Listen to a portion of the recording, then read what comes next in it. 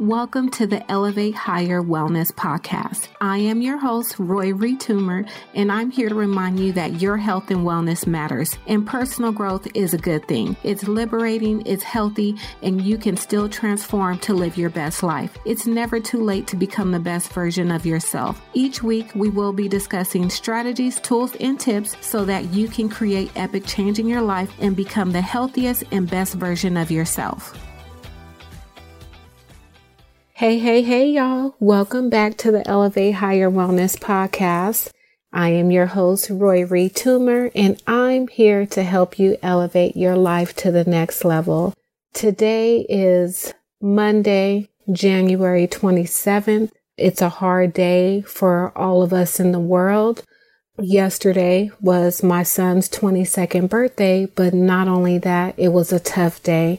And it was the day that we lost Kobe Bryant, his daughter Gianna, and 7 other souls gone way too soon.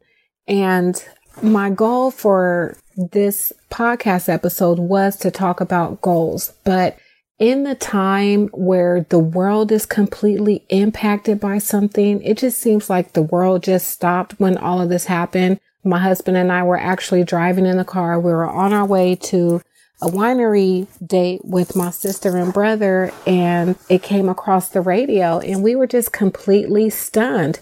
And we both actually started crying. It was just very sad to hear. In the first, time they came on the news, they talked about Kobe, and then they mentioned his daughter, and it went from 3 people to 5 people, and then a total of 9 people.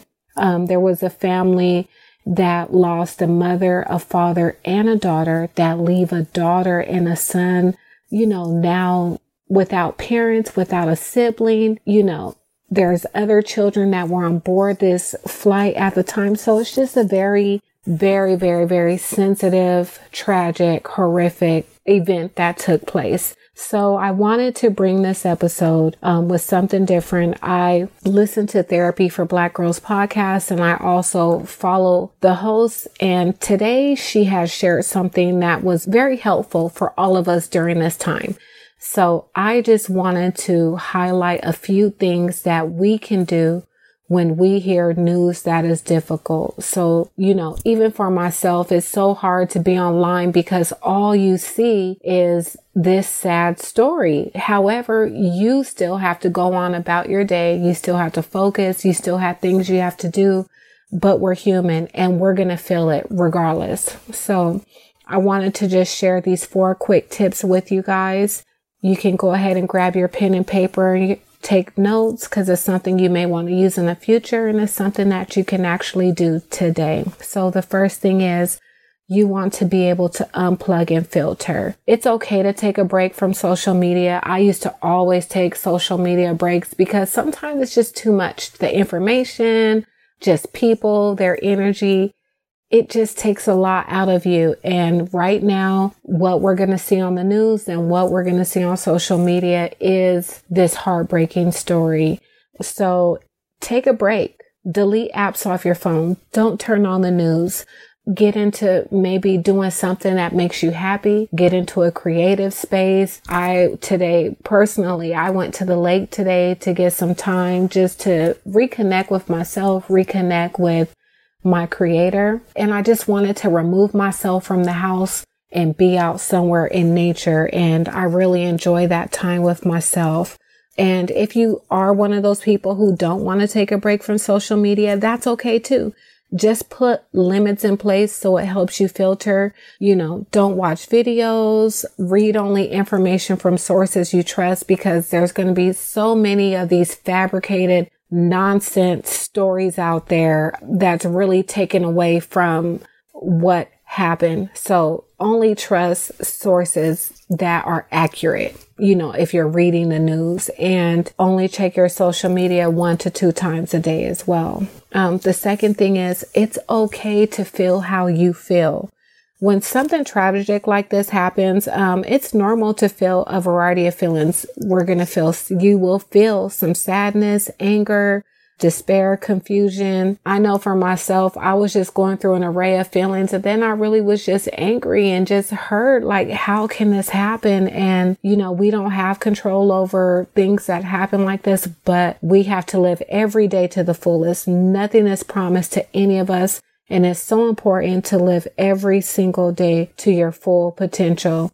Don't exhaust your feelings or your energy right now trying to make sense of how you feel. Just allow yourself to have these feelings. Allow yourself to feel these emotions. Journal them. I journaled. That helped me. And also, just sitting in silence and meditation also helped me as well. We're human, and you're going to feel some type of feeling behind it. So it's okay. You just got to process through it, and you're going to have to get through it. The next thing would be get some support. Make some time with your loved ones who are supportive. If you have to, make an appointment with your therapist or find a supportive online community where you're able to express your emotions, you're able to get the support that you need, because right now it's understandable that the news could be triggering for a lot of people. So spending time with those who you love and care about you help. I know for myself this morning, I made sure that we prayed and held hands together as a family. We also gave each other lots of hugs and kisses, and it's just a practice that we always typically do. And, we just pray for more time with one another, and I'm grateful for that energy.